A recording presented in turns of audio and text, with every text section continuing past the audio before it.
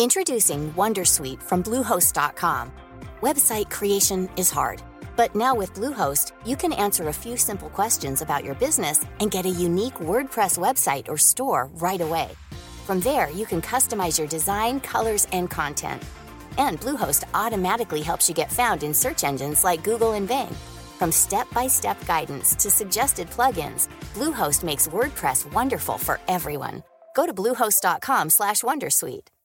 Hey everyone, it's Jen and Jess from the beauty podcast Fat Mascara here to talk about Sol de Janeiro. So many of the beauty experts we interview on our show say that the key to great skin is to treat every inch of your body with the same attention you give your face. One of our favorite ways to do that is with Sol de Janeiro's Beija Flor Elastic Cream, a rich body cream that's clinically proven to boost collagen and has been shown to improve skin crepiness on the chest in just 2 weeks. Plus, it's scented with Sol de Janeiro's Charosta 68 fragrance. Sol de Janeiro is offering you 10% off your first order on soldejaneiro.com and free shipping with the code ACAST10. That's SOLDEJANEIRO, soldejaneiro.com, and use the code ACAST10 for 10% off.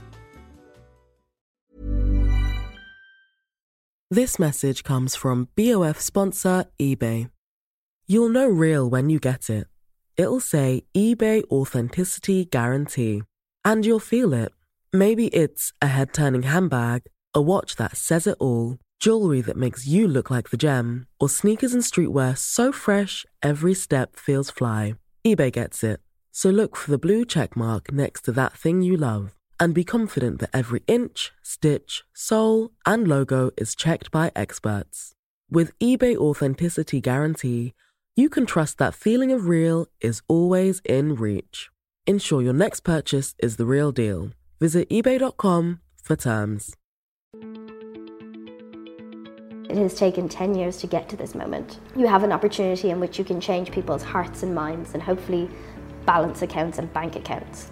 And you need to take this moment and revel in it. What do you think influence means now? It's a word we hear so much. Influence is about changing how I think, how I feel, and how I act. And I fundamentally believe that people invest in people. Even if it's a large conglomerate, it is because you believe in the ethos of individuals. My question to you is, what are you going to do with your influence? Use the platform that has been constructed by me and for me to leverage the voices of other advocates and of other people interested and wanting to work in this space. Because this isn't just about little people or wheelchair users, but there is a whole spectrum, a population the size of China, who want to be inclusive. 1.2 billion people. 1.2 billion people who have a spending power of 1.3 trillion US dollars. And they want to be included. In order for this movement to sustain itself and for it not to be a trend that occurs within one season, the voices of those most impacted by the issues have to be central.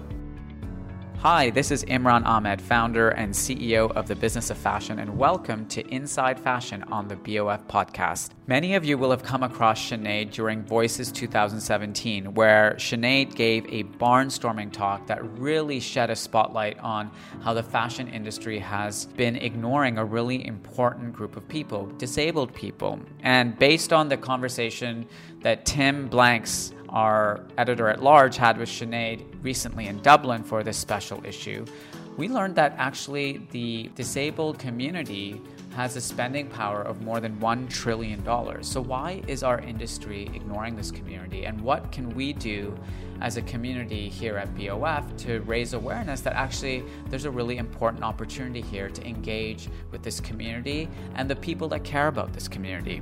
Sinéad dropped into the BOF office recently to chat about this topic, share some of her experiences since Voices 2017, just before an amazing shoot that we did with Tim Walker for our cover. So without further ado, here's Sinéad Burke, Inside Fashion. Well, good afternoon. Hello. Sinéad Burke, welcome back to the BOF headquarters. Thank you so much. It's so lovely to be here and to be blending in with all of the team. I know, you were sitting at someone's desk and I didn't even notice you were there. It was quite nice. So we have a lot to discuss today. Yes. And you know, I'm really excited to have this conversation with you. But you know, just before we start, I thought we should go back to that moment at Voices in December and just have a quick listen to refresh our memories, in case not everyone has heard your barn-raising talk that has had the whole industry talking since. So we'll just go back to that moment now very quickly. My money and my existence is as valid as yours, and yet I'm not accommodated for. So what is the point of disability in fashion? I would love to encourage you all to do it, to reach for your better instinct and the moral good. That's not how business works. How many disabled people are there in the world? Do you know? Globally, it's about 1.2 billion. How much money, discretionary income, do they have to spend? $1 trillion US. And then you include their family members and their friends? That's 6.9 trillion US dollars. You want a reason, ladies and gentlemen, to embrace the disabled community and to look for a market which you can explore and be creative? There it is. Why should you do it? It's 2017. It's goddamn time. So, Sinead, take us back to that moment when you gave that talk in front of this incredibly influential group of business leaders, entrepreneurs, designers, people from across the fashion industry and beyond. What was that experience like for you? It initially was very nerve-wracking. And I suppose to take it back a couple of steps, I remember how it came about in terms of a phone call with you. And you invited me to participate and you said, just a quick question, do you have an interest in fashion? And I kind of laughed and realized afterwards that it probably sounded quite rude down the phone and said, no, I do. And it's absolutely your fault and your responsibility for doing so. And for me, fashion has been an industry that I've long felt excluded from, despite being incredibly passionate about its transformational opportunity and ability to really change people and conversations and culture. And I remember distinctly standing side of stage, watching Dame Ellen MacArthur talk about literally sailing the world and conquering. Circumnavigating the globe. Yes, and how that can be a metaphor and motif for business models. And I looked around the room and I could see so many of my heroes and the people who I admired and the people who I grew up learning about sitting in front of me. And I could feel my palms starting to shake and I could feel the temperature in myself rising. And I actually just had to take a step back and take a deep breath and really almost repeat to myself a monologue of, it has taken 10 years to get to this moment. You have an opportunity in which you can change people's hearts and minds and hopefully balance accounts and bank accounts. And you need to take this moment and revel in it. Mm-hmm. And for me, it was just about enjoying it because it was almost a reprieve.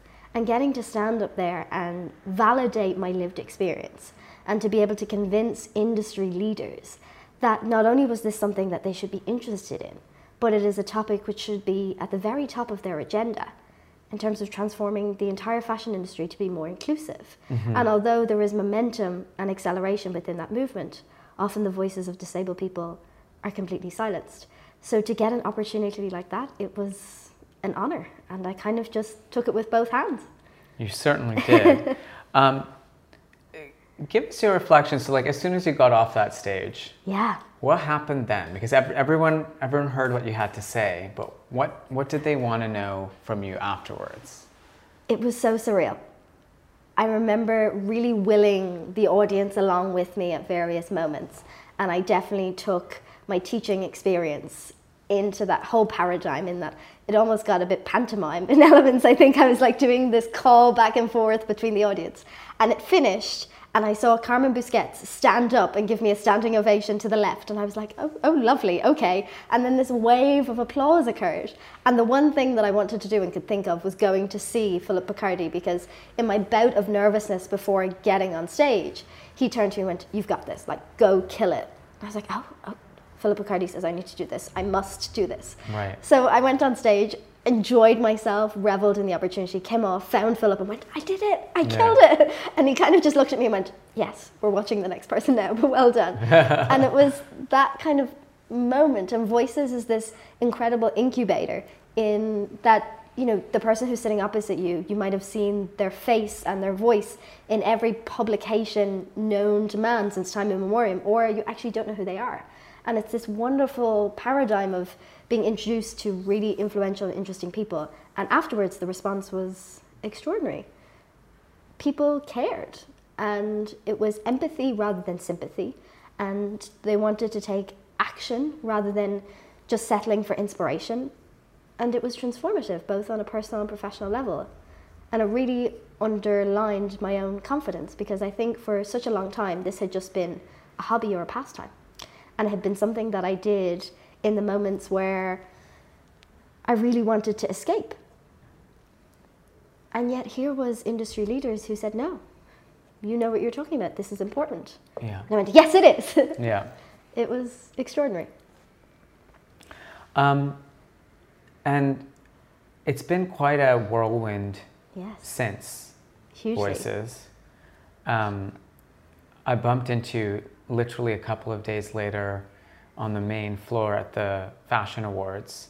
And then since then, you've been all over the world, meeting with so many different people, taking this message to a bigger audience, both inside and outside fashion. Can you talk a little bit about what's happened since the first few days after Voices, and how you've kind of continued the momentum? Absolutely. So I met you at the Fashion Awards in the Royal Albert Hall a couple of days later, and for me, one of the extraordinary moments in that was in terms of people's thinking. So I went along with the communication store, and when I walked in terms of accessibility, they had sat me on the corner end of the table, and they had a footstool beside my seat, and the footstool was covered in the fabric of the furniture. And I remember thinking, that's inclusion. Yeah. And I met extraordinary people. You know, I was introduced to Donatella Versace by Daniel Marks saying, Sinead, have you met Donatella? And I was like, no, of course I haven't met Donatella. And I think it was also for Donatella, have you met Sinead? And I was thinking, where and when would Donatella have met me before? And she was extraordinarily kind. But from then I went to Davos, the World Economic Forum's annual meeting. And I was the only Irish female delegate to attend Davos. And the way in which it typically works is it's the top 1% in the world of political leaders and those who are CEO of government and banking organizations and business organizations. And for me, I went as an advocate, and this is a real new lens through which the World Economic Forum is looking at their annual meeting. And I was quite naive. You know, there are 3,000 delegates, and of those 3,000 delegates, there are 600 speaking opportunities. And of those, I had 4, particularly to talk about design, disability, education, and inclusion. And to be able to once again speak to people in the C-suite level, people who can have instantaneous impact within the landscape of business, education, society, was transformative. And to see that actually in many ways, the exclusion is not entirely conscious. They just weren't aware of my existence or of the disabled community's existence for so long. And in a way, that kind of underpins it with such frustration. Why is that, do you think? Like, why has this community been excluded for so long? Because it's not like it's a visible community in many respects. Yes, particularly those with physical disabilities is visible. But if we look at the history of treatment of disabled people, you know, it was often looked at through a medical model, and everything was about attaining a cure, or it was about, you know, institutionalizing people and taking them away from society, and segregation was almost seen to be the solution. And it has taken us such a long time to kind of mainstream that inclusion, even within our schooling system, that if we take a step back, can you name 5 disabled role models in different industries in society outside of the Paralympics and film and television? Mm-hmm. And when you begin to realize how difficult that is, we really need to ask such important societal questions about where we are opening up opportunities for those role models to exist. I'm still thinking through names. I can only think of 2. 3. I thought of 3. And not having them as role models just because they're disabled. Right. Because growing up, I really wanted the teacher at the top of the room to look like me. I really wanted to have a doll that looked like me. I wanted to have a book where the protagonist looked like me. And I think those of us who are minority voices have continued to feel that way. And whilst there has been seismic shifts in terms of inclusion, that doll still does not exist. That book rarely exists. I still find it difficult in terms of seeing myself, whether it is in magazines or campaigns. And that visibility is incredibly important, because within advocacy circles, we have that phrase, if you can't see it, you can't be it. Mm-hmm. And I think it has just taken us far too long. So one of the dreams you also had was to feel kind of included by the industry in terms of what you're able to wear. And you built this relationship with Burberry around the time that Voices happened. Yeah. Can you talk a little bit about how that came about and why that's been an important part of the advocacy and process for you personally? I had done a TED Talk in New York in March 8th, 2017, and it was called Why Design Should Include Everyone. And it was through that, I believe, that we were introduced, and which the opportunity of Voices was afforded to me. And I posted it on social media. There was beautiful branded imagery. And this woman, who I had never met, but we had been engaged on social media, her name was Alice Delahunt. And she was heading up digital marketing within a global landscape within Burberry. And she sent me an email and said, I saw your TED Talk. I see you're speaking at Voices. Do you want to wear Burberry? And it was one of those emails that I kind of thought she's going to either A, look for my bank account details in the next one, or B, she turns out to be a prince in a foreign land. And I replied and said, are you sure? Because this is going to take a lot of work. Yeah. And it was that collaboration between the two of us that really convinced me of the feasibility of this movement and of this message. So we met, and I met Niamh Watmore and Ruby Stevens. And the first time we met was within the Regent Street store. And they noticed immediately that I couldn't reach the rail. And whilst they were very happy to accommodate and assist me with that process, they realized that they hadn't thought about it before. But we had altered and adapted this incredible collection of beautiful pieces for Voices. This sensational military jacket with white piping, wool pants, a check shirt. I think there was a cape, several capes involved. There always is when I'm around.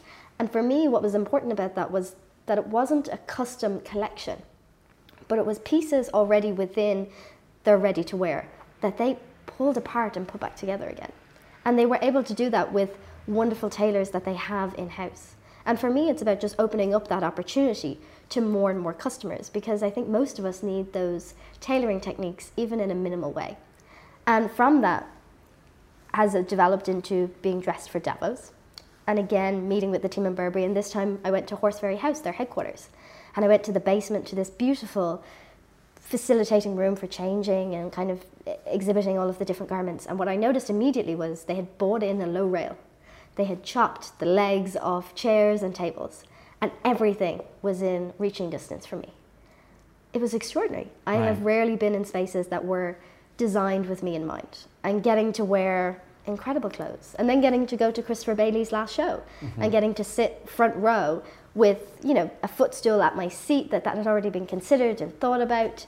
And it was the level of human and emotional intelligence that had put into every interaction with me was extraordinary. It really was. You've just come back from another fitting there. Yes, so exciting. So what's happening tomorrow? Tell me what's happening tomorrow. Am I allowed to tell you what's happening tomorrow? So tomorrow, it feels very surreal to be saying this. We are going to a studio to do a shoot with the one and only Tim Walker for the cover of the print issue of the Business of Fashion for Spring 2018. And I mean, did I ever think I would be able to say that sentence out loud? No. And yet we are. I am disgustingly excited. I've had very little sleep, and I'm running entirely on adrenaline, so hoping to sleep more tonight ahead of tomorrow. And yeah, I'm hoping Tim doesn't listen to this and hear me fawning all over him live on the podcast. But you and Tim had a conversation over the phone to talk about this image that we're going to create tomorrow. Yeah. What did you guys talk about? I am extraordinarily familiar with Tim's work. And when I was interested in the industry in my teenage years, he was one of the key photographers and creators of visuals that I had fallen in love with. So whether it is that beautiful image of the blue ball gown cascading over the spiral stairs and that beauty surrounded by almost derelict architecture, or if it is taking somebody who we already deem as quite extraordinary and positioning them through an ordinary lens, or the inverse.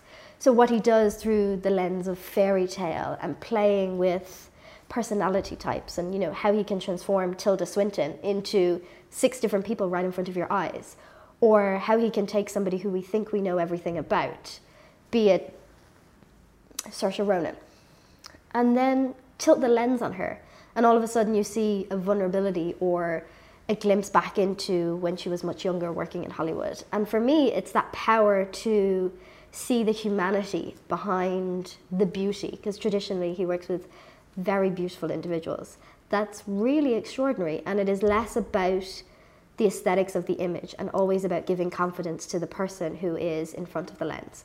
And that was fundamental to my conversation with Tim, that I was really awestruck by, was this importance that he placed on my comfort. And not only my comfort, but my confidence in creating an important, beautiful image. It's almost back to the days of getting your portrait painted, and how do you want to be perceived, and how you see yourself, and how the world will see you. And how can we link it to this important issue, right? So like, let's see what happens tomorrow. Yes. I'm almost a bit hesitant to talk about it because it hasn't happened yet. Yes. But for me, it's just really important. You know, he's created these quite, I hate the word iconic because it's so overused, but in this case, I think it's an appropriate word. A really powerful image that helps to transmit and telegraph this message. And almost transcend it from what we assume it is supposed to be. Because I think still in many ways, because the number of people working within powerful positions within fashion and within any industry have rarely been touched by disability, that when we think of adaptive fashion or disability in any way, we don't think of beauty. We think of function, we think of clinical, we think of monochrome, we think of usefulness and almost making something less of an impairment, and to be able to juxtapose it with an individual who is rooted in beauty and about amplifying that in so many divergent different ways. I think that's what's really extraordinary about it. And also that this is an industry that communicates through imagery first and foremost, right? So while you gave this really powerful barn-raising talk, and you know, you've been having individual conversations with, you know, various people throughout the industry, I think in terms of actually capturing attention, you know, this image could do a lot of the work in terms of creating that visibility and awareness that you were talking about. I'm still very good friends with my English teacher from secondary school, and we had a conversation recently about that very idea. And I'm very fortunate to have been given an extraordinary education, and I really excelled within the education system that exists in Ireland. And she said to me, you know, very few people doubt your ability to use words and to think. You have validated your ability to do those things. But the power of a visual as a motif for inclusion is extraordinary, because it is that which will challenge people, because we are still so biased based on our sight and preconceived notions of what images are, that it is that moment that will change people's thinking. Absolutely. Okay, I really want to talk about the cover story in a second. Yes. But I have to ask about Oprah, because I'm obsessed with Oprah. How did you meet Oprah? So what happened? How did that, like? I think we're both aware that I'm slightly tenacious as an individual and rarely take no for an answer. And I have been following Ava DuVernay and her trajectory almost since it began with Selma, or at least came to kind of popular notice. And I had been to the premiere of Black Panther in Dublin, which I loved. I mean, Letitia Wright is extraordinary and is one of my heroes. And I had been to it, and I had spoken to Disney and said, your next film is Wrinkle in Time. I really want to help, because I believe in the messaging, I believe in the importance of having role models, I believe in Ava DuVernay and Oprah and Mindy Kaling and Reese Witherspoon as individuals to facilitate really important conversations and representation. And they were like, yeah, we'll see if there's time. And then an email came into my inbox and said, can you go to London on this specific date to possibly interact with some of the cast? And I said, sure, do you know who's going to be there? And they said, we can't really guarantee anybody. And I said, no problem. They said, can you come up with some questions? So I did. And I showed up in London, and I was sitting front row, and right in front of me was Storm Reid, Ava DuVernay, Oprah Winfrey, Reese Witherspoon, and Mindy Kaling. Wow. And I was like, wow. And a number of really important questions were asked in the room, and I posed my question to Reese Witherspoon. She has been doing extraordinary things with her production company, Hello Sunshine, and particularly in perhaps the last 2 to 3 years. She has been collaborating with women such as Kerry Washington, Mindy Kaling, and voices who are extraordinarily important to the landscape of film and television in recent years, but perhaps have not got the amplification that they rightly deserve. And I asked her about privilege and why she chose to create an entity like Hello Sunshine, and how she makes deliberate decisions to amplify voices that are less represented than hers. And the call to arms she would give to those in the industry who have the power to do exactly what she is doing, but as of yet are not doing so. And she was really frank, and she was really honest and said, that initially it came about from almost this internal monologue that she realized she was getting older and the offers that she was getting were becoming more and more scarce. And she began to realize that if she has experienced this, others must be also, or even in much more detrimental ways. And she realized the power of her own voice and the power of her own positioning and how she could utilize that to further amplify the voices of others. And for me, that's almost the kind of definition of allyship. It's that when you do have a space in which you can support others and amplify a movement along, it is your responsibility to do that. And it's not just something that we must do in a very clinical, legislative way, but can find beautiful, creative opportunities in which you also get to revel in and participate in. But it's important that we further the conversation. Introducing Wondersuite from Bluehost.com. Website creation is hard, but now with Bluehost, you can answer a few simple questions about your business and get a unique WordPress website or store right away. From there, you can customize your design, colors, and content. And Bluehost automatically helps you get found in search engines like Google and Bing. From step-by-step guidance to suggested plugins, Bluehost makes WordPress wonderful for everyone. Go to bluehost.com/wondersuite. Hey everyone, it's Jen and Jess from the beauty podcast Fat Mascara here to talk about Sol de Janeiro. So many of the beauty experts we interview on our show say that the key to great skin is to treat every inch of your body with the same attention you give your face. One of our favorite ways to do that is with Sol de Janeiro's Beija Flor Elastic Cream, a rich body cream that's clinically proven to boost collagen and has been shown to improve skin crepiness on the chest in just 2 weeks. Plus, it's scented with Sol de Janeiro's Charosta 68 fragrance. Sol de Janeiro is offering you 10% off your first order on soldejaneiro.com and free shipping with the code ACAST10. That's SOLDEJANEIRO, soldejaneiro.com, and use the code ACAST10 for 10% off. This message comes from BOF sponsor eBay. You'll know real when you get it. It'll say eBay Authenticity Guarantee. And you'll feel it. Maybe it's a head-turning handbag, a watch that says it all, jewelry that makes you feel like the gem, or sneakers and streetwear so fresh every step feels fly. When it comes to style and luxury, eBay gets it.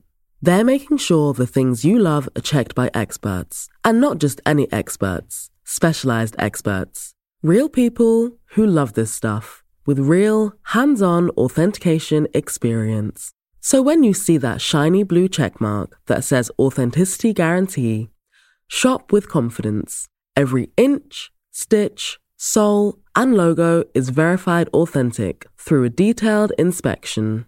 That's how you know that eBay's got your back. Because when you finally step into those sneakers, put on that watch, get your real gold glow up, swing that handbag over your shoulder, or step out in that streetwear, you'll realize that feeling is unlike any other.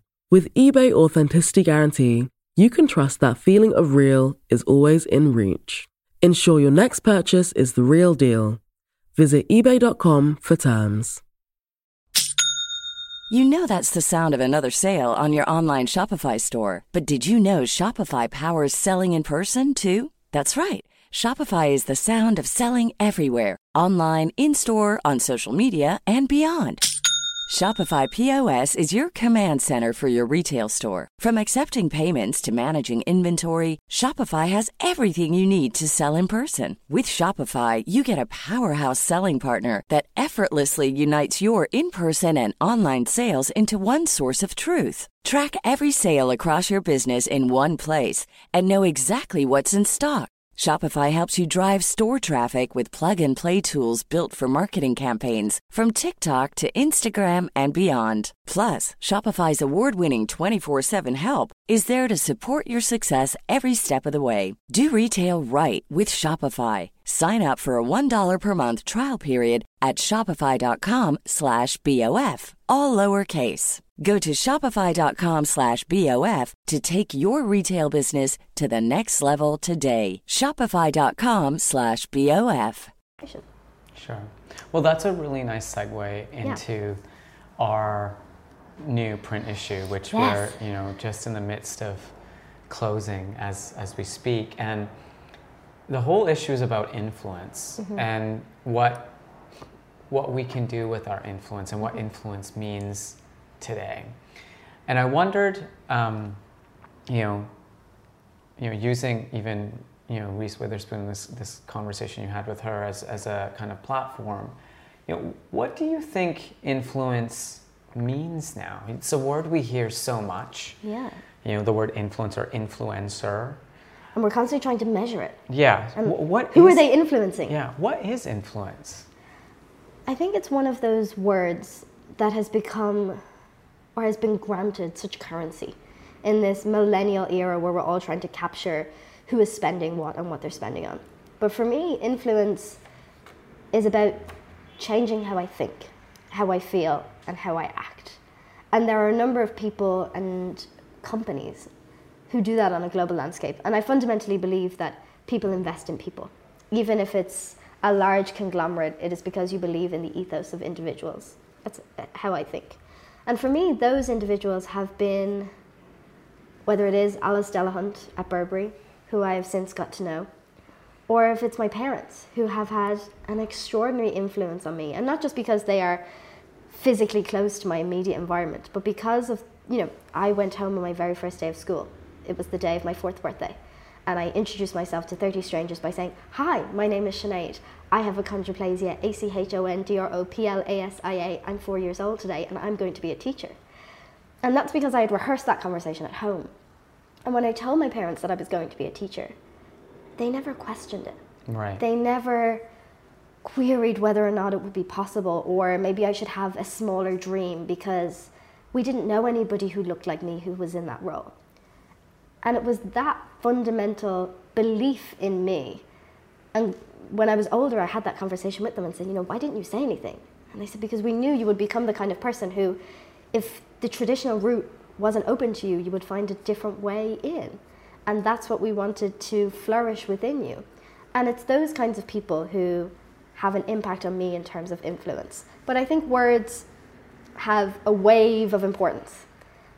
And what do we mean by influence? But is it just another word for sales and a vehicle for sales? Or does it mean something more when we look at advocates like Malala or an incredible woman called Weiwei, who spoke so vibrantly at Davos about her experience of Rohingya, and how when we listen to influential voices who have experiences different to ours, our whole frame of thinking can be changed. But I think we need a new word. Would you have one to suggest?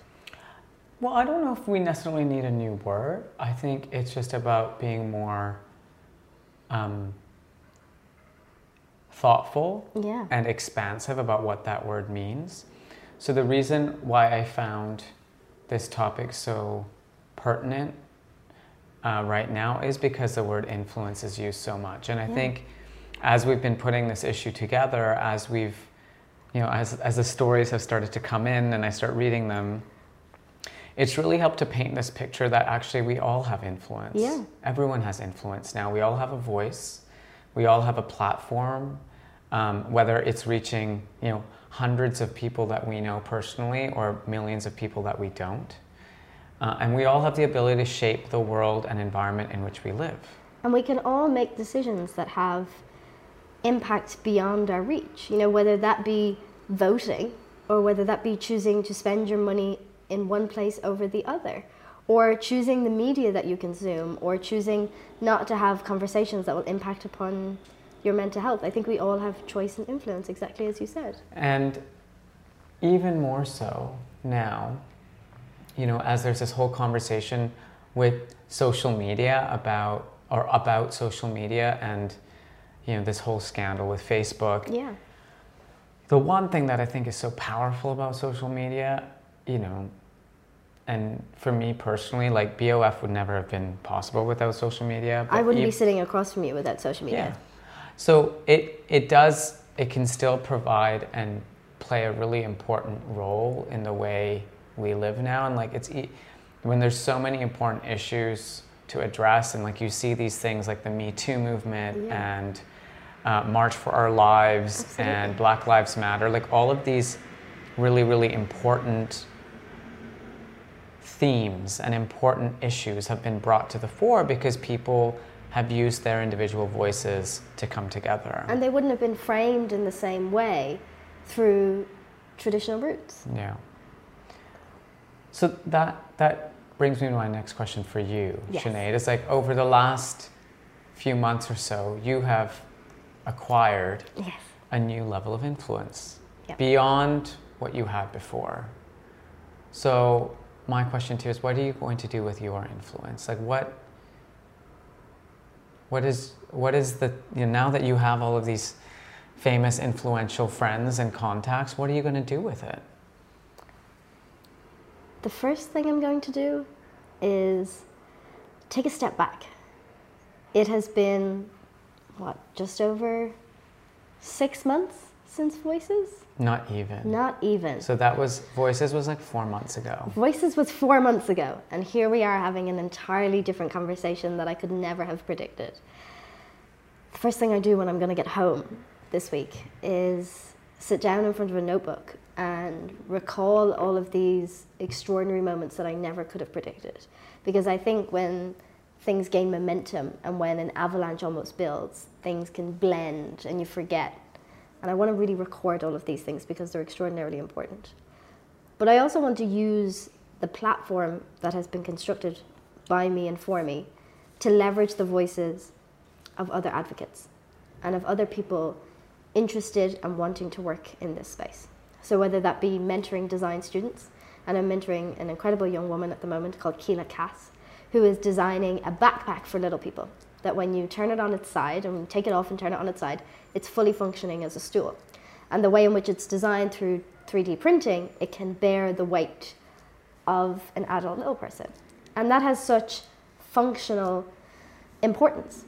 And when I was speaking with her, the one thing that she hadn't considered was the aesthetics of the item. So we're now looking at all sorts of beautiful materials and fabrics that can really amplify the beauty of this creation and continue to do that and to facilitate those conversations. But to also work with CEOs and executives and those within the industry to have a very varied conversation and consulting, and encourage them to reach out into the disabled community at large, because this isn't just about little people or wheelchair users, but there is a whole spectrum, a population the size of China who want to be inclusive. 1.2 billion people. 1.2 billion people who have a spending power of 1.3 trillion US dollars.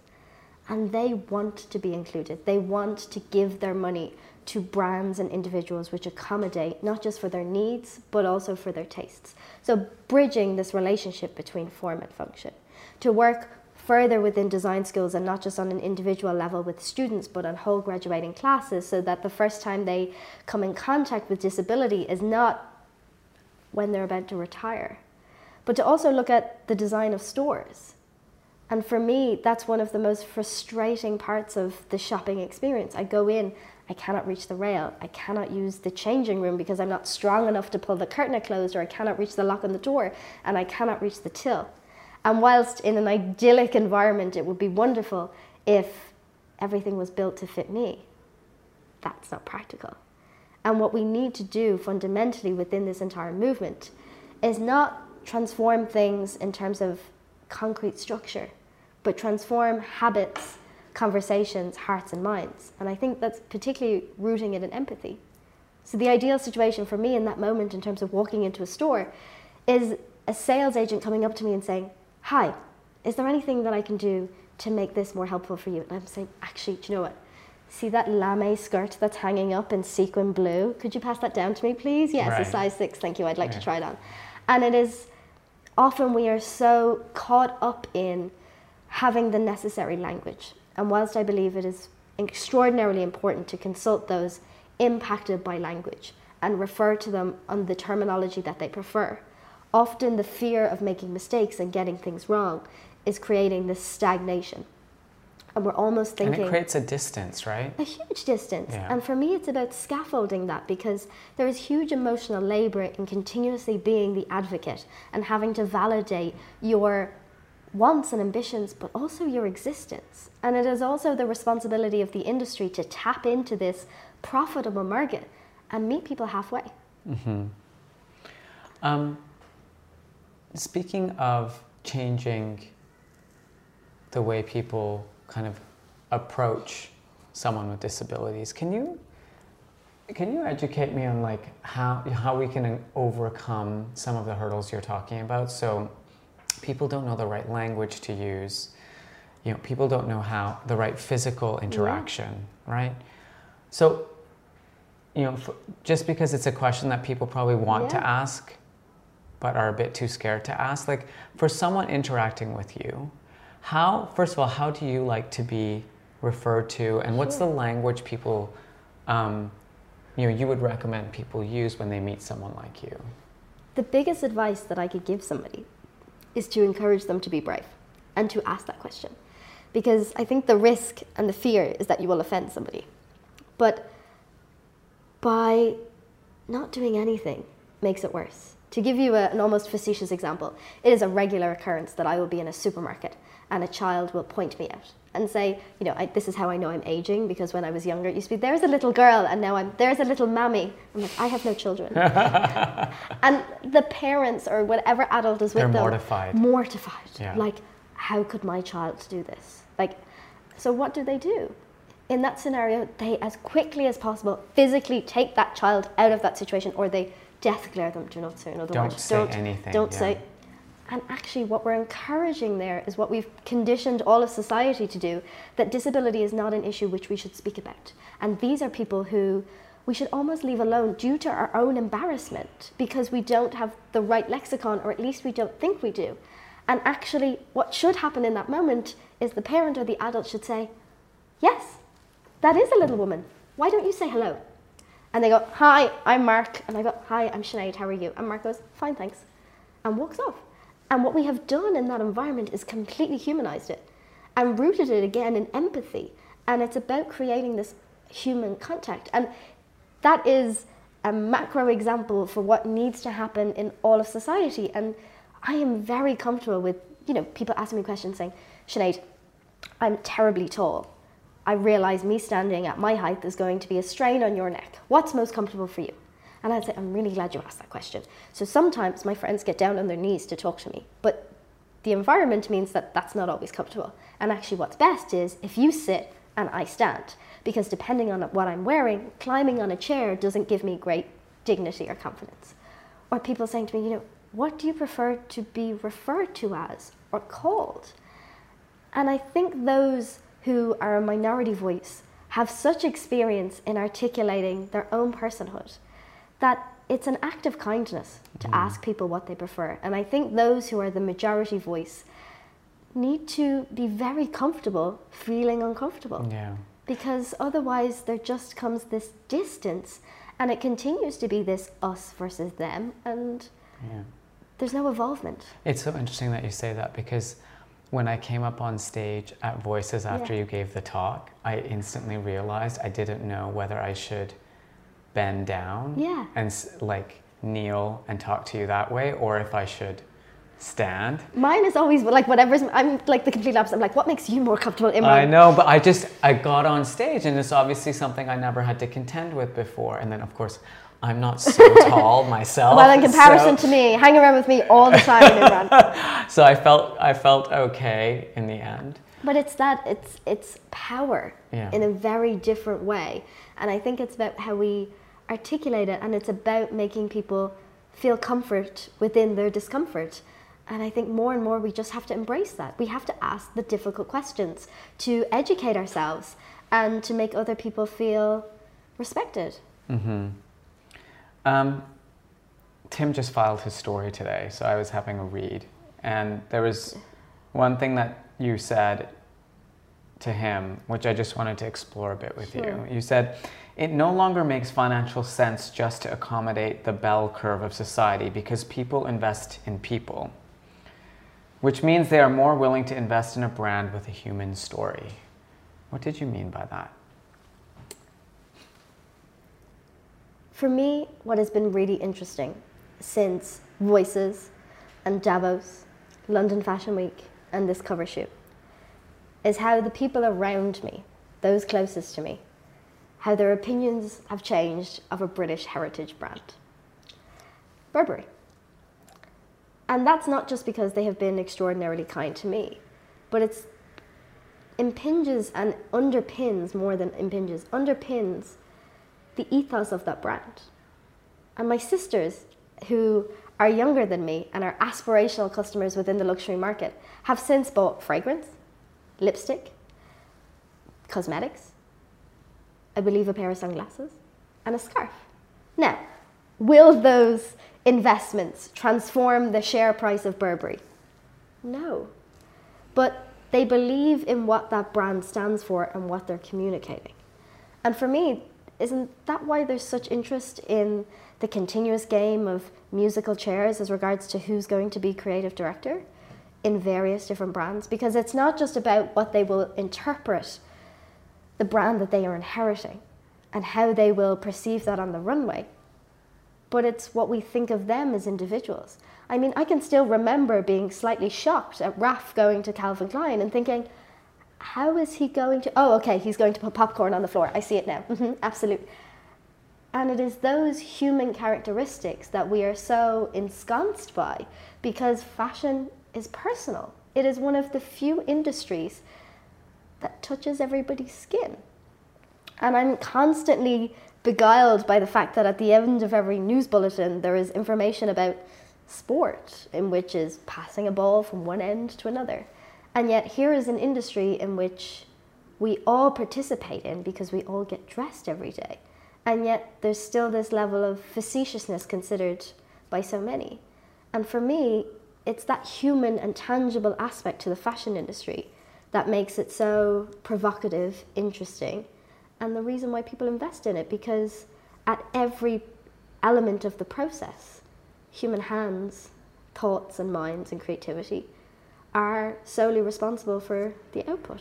And so because a brand, say like Burberry or another one, has taken a vested interest in someone like you, you're saying that that level of humanity reflects on the brand as a whole, and that's not just about attracting customers like you, it's just attracting customers in general. Absolutely.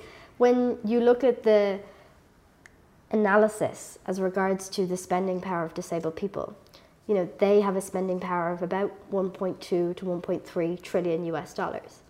And then you bring in their family and friends, which is exactly what I'm talking about. And that's 6.9 trillion US dollars. And I mean, you'll buy something or consume something and go and talk to those dearest to you and they'll go, oh, and it's exactly that. It's influence, what we've been talking about. And it's influence at a micro level that can have such macro implications because it grows and it flourishes. And yeah, who knows where it will keep going to. Well, that is a really good question to end on. I think this is just the beginning still of your journey. It's been such a pleasure getting to know you through this process, and I'm really excited about tomorrow and what image we're all going to create together. It's going to be fun. And yeah, maybe we should just end on some notes of advice. Yes. Which is, you know, if you're out there and you're a designer or CEO of a brand or someone who wants to make an impact in this space, yes, in this way, you know, what can you do tomorrow? What can someone do tomorrow to start having the kind of impact that we all hope they will be able to have as a result of, you know, some of the work that, you know, we've been doing with you over the past few months? I think at the most senior level within the C-suite, when we're having conversations around share price and audience, we need to take very seriously the disabled market as valuable and valid consumers, but also as employees. Disabled people think differently. They have to for their survival. I am articulate, organized, and empathetic, and have very high emotional intelligence. not just because those are traits that I want, but because traits that I need to have. So looking at all of these people as valid entities with the infrastructure of fashion and considering them and targeting them very strategically within the boardroom. We also need to look at this as an opportunity for creativity and innovation, and looking at how it can be an educational process, particularly within design, that can infiltrate all the different echelons within a brand's continuous array of collections. We need to look at marketing and visibility and straddle the boundary between what some may perceive to be exploitation and what others will see as visibility and importance. Earlier on, we were discussing how much I would have loved growing up to see somebody like me on a magazine cover, on a billboard, when I walked into an airport seeing a beautiful advertisement from a luxury fashion house where somebody looked like me. And pairing that with what could be seen as good for PR, but it's also good for people.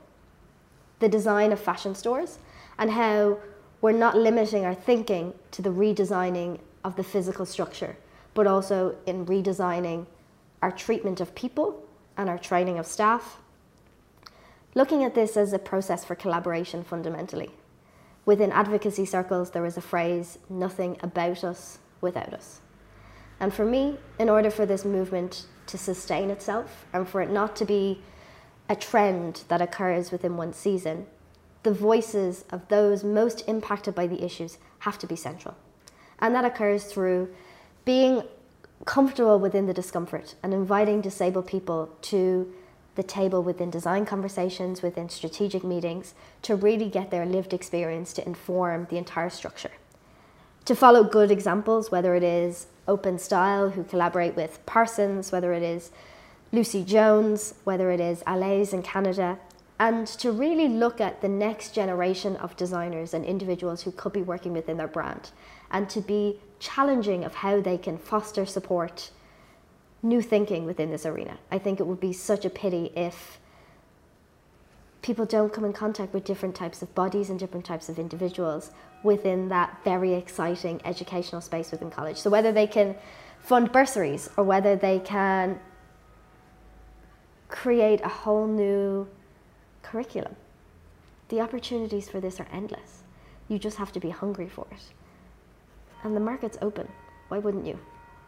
Well, let's make them hungry. Let's do it. And let's open the market. I look forward to seeing you tomorrow morning. And thanks again for everything, for all your advice. No, thank you for insight everything. And expertise. It's always very enlightening to speak to you. So that's all for Inside Fashion for today. I'm Imran Ahmed, founder and CEO of the Business of Fashion. If you want to check out Sinéad's talk from Voices, make sure you check out the description of this podcast episode, and we'll make sure to put a link in there so you can find it really quickly. And if you're just interested in Voices generally, Voices is our annual gathering for big thinkers from inside and outside the fashion industry. It happens every December just outside London at the Soho Farmhouse, and we're always looking for interesting people to join us, both as part of our community that attends, but also on stage. So if you'd like to learn more about Voices, please email us at voices@businessoffashion.com. So that's all for today, and thank you, Sinéad. Bye. See you soon. Right, bye. To read Tim's interview with Sinéad, you can find a link in the description for this podcast, or order your special print edition of The Age of Influence on businessoffashion.com. If you're interested in the business of fashion, you may also want to know about our daily digest newsletter. Each morning, hundreds of thousands of people around the world wake up to this newsletter, which is your free, essential daily briefing on everything going on in the fashion world everywhere. So if you'd like to sign up for this newsletter, please visit businessoffashion.com/newsletter.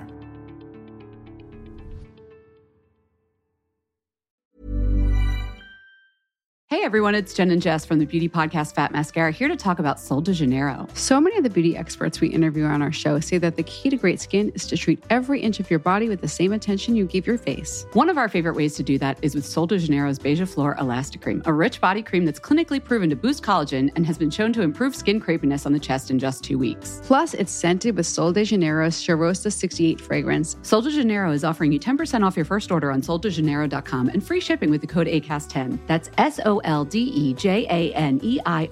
soldejaneiro.com, and use the code ACAST10 for 10% off.